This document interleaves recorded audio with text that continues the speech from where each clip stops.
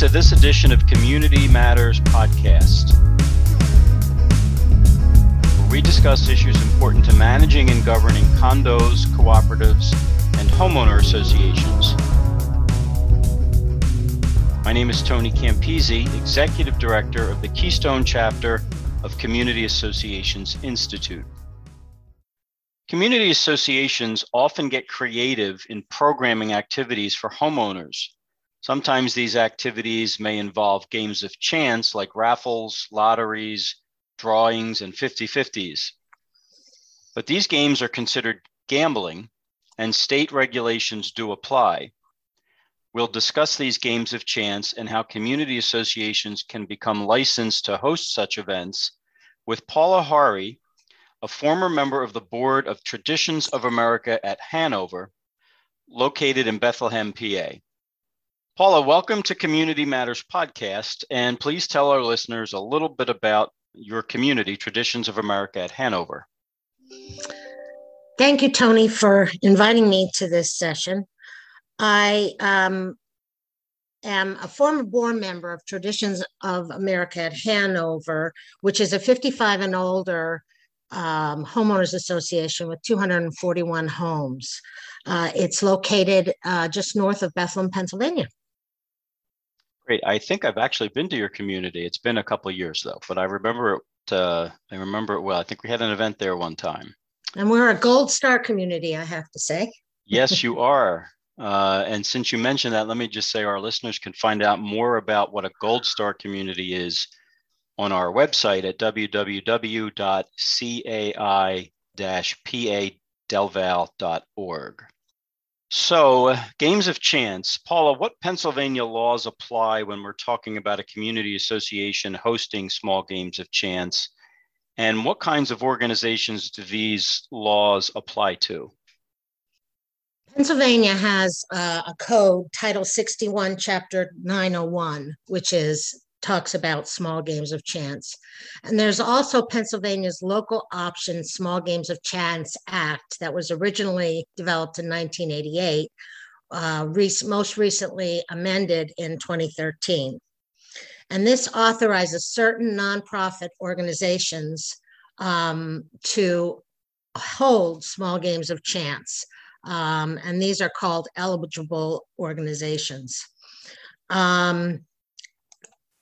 Eligible organizations are a nonprofit organization, and I'll just read it from the act, that is charitable, religious, fraternal, or veterans organization, a club, civic and service organization, or an affiliated nonprofit organization of a major sports league team.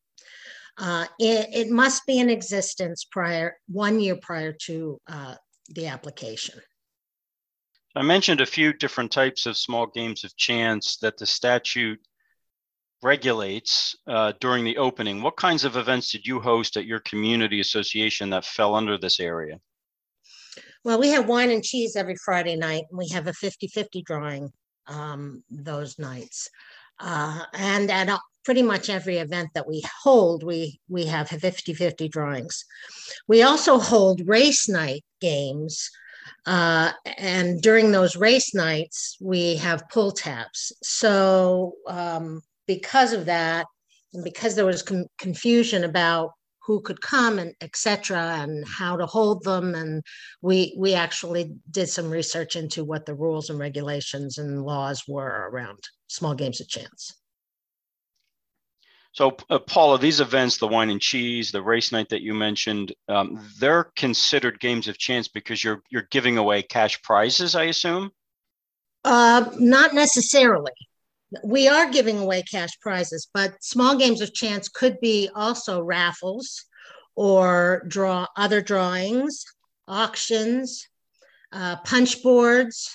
There's many different small games of chance that are included in this law. We just don't do all of that. Right. Okay.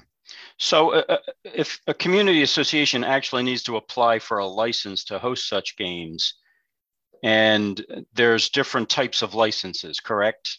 Yes, there are. There is the annual license, which is for a year. There are 30-day licenses, which means that if you want to just hold one race night and don't do anything else, you could just get a license for 30 days, which is obviously less expensive than the annual license. And then there are special licenses. If you're going to be distributing more than $2,000, you have to have a special license for that.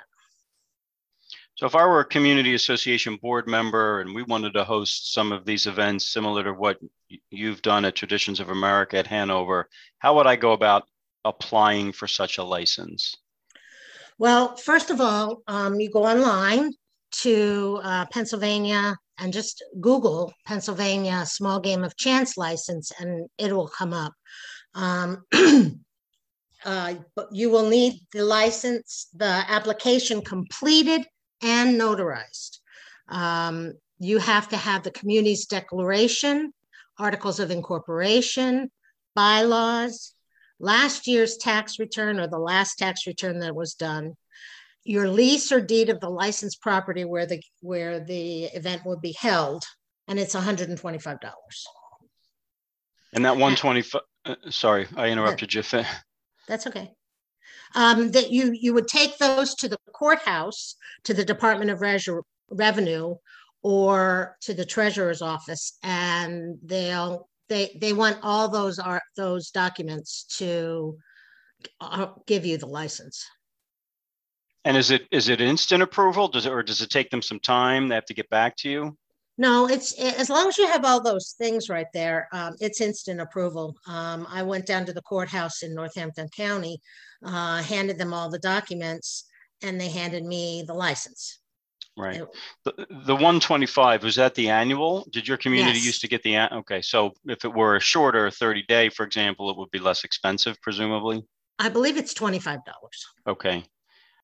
Do you need to display the license during the actual game? Yes, you do. Yes, you have to have the license available to be and easily seen during any time you're doing any games. Okay. Mm-hmm. Once the license is approved and received, does a community need to keep certain records of events that are held under the license? Yes, you need to keep records of the things you buy for the event. So, for example, you need all sales invoices, the gross receipts from conducting each games of chance. So you have to, if you do 50-50, you have to have documentation of how much money you received and how much money you distributed. The cost of each game of chance and other related expenses, total prizes paid out or fair market value if you're giving out gifts, some non-financial prizes, any proceeds that are made, what you did with the proceeds, the winners' names and addresses for prizes more than $600, sales invoices for merchandise prizes or written statement from a donor indicating the fair market price, and records relating to printing or purchase of materials. Now, that we do that by submitting invoices to, we have a treasurer that manages the funds, and she keeps a record of everything that we reimburse people for. So it's a pretty easy thing. It sounds like a lot, but as long as you keep your receipts and you keep a record how much money you made and how much money you gave out, it's pretty easy. And the records, how long do you typically maintain them? Is that addressed in the statute? It's not addressed in the statute. However, we keep all our financial records. I believe it's 7 years. Okay. Let me ask you a related but sort of on topic, but also kind of on a different tangent, I guess. I assume that most of the receipts that you're collecting are cash. Is that accurate for the events that you've held, at least? Yes. Well, actually, if we have an event, what happens is, for example, let's talk about Night at the Races. We rent the tape, and each person that comes, we also feed them. So It may cost, I don't know, $30 for someone to come and have food and participate in the event. So therefore we have usually their checks, okay? And we have a record of each person actually, because you have to sign up, of each person that's there.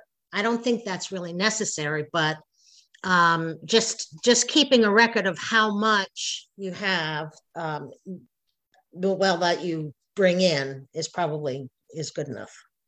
Right. And so the reason I ask regarding cash is because it brings up different issues about internal controls, who can collect the cash, who makes the deposit, all that. I assume that if there were, large amounts of cash being collected at these events, that you would recommend that an association board have procedures in place for the handling of, who can collect it, who can deposit it, who stores it, those sorts of things. Yes. Which would just make, acting as a responsible board, you would want to have those procedures in place. Exactly.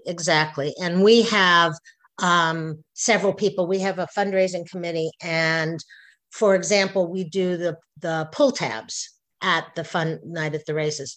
So we have several people that are there collecting the money and counting the money, and that's cash. So yes, we have procedures in place. Right. Okay.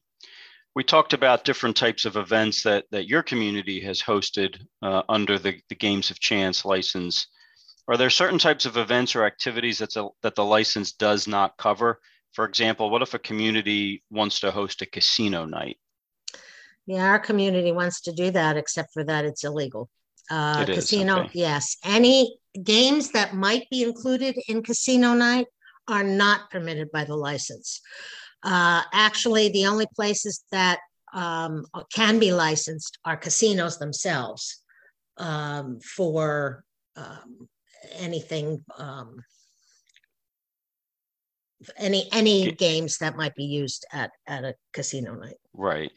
What about bingo? Does everything we just talked about also apply to bingo, or is that a totally different category altogether? That's a totally different category altogether. It falls under Pennsylvania Statute 10, Chapter 9. It requires a separate license. The bingo law stipulates nonprofit organizations which have conducted business 2 years prior to the application can get a license. So you can't just start, unless you're a senior citizens group. They can get immediate license, and it's only for one game site. So if you have several places that you want to hold it, it can only be held in one building. And their license is $100 for bingo. But again, you can get a 1 month license, a 30-day license for bingo, and that's a little less expensive. We have the full year, both small games of chance and bingo licenses. Paula, let me ask you about your community, Traditions of America at Hanover. What did your community do with the proceeds from these types of events? Were you raising money for charities, or did you use the events to raise funds for the community? Well, we have a special fund called the TOA-HCA Fund, which is Traditions of America at Hanover Community Association, TOA-HCA. And it is governed, if it's overseen by a finance committee. And so we put our winnings and our profits into that fund, and it's used for purchasing things for the community that are not in the budget. For example, we purchased a fire pit. It wasn't budgeted for, but the community wanted one. So the money came out of this TOA-HCA fund for the purchase and installation of a fire pit. Also in that fund, our facilities committee gets $200 a month to be able to do things like change light bulbs and repair something small. So they actually have an allotment of $200. And our social committee has an allotment out of that fund of $100.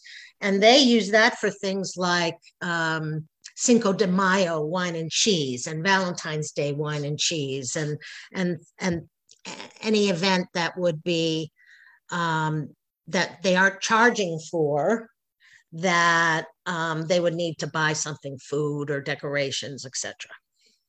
Does the board typically have to approve all those expenditures?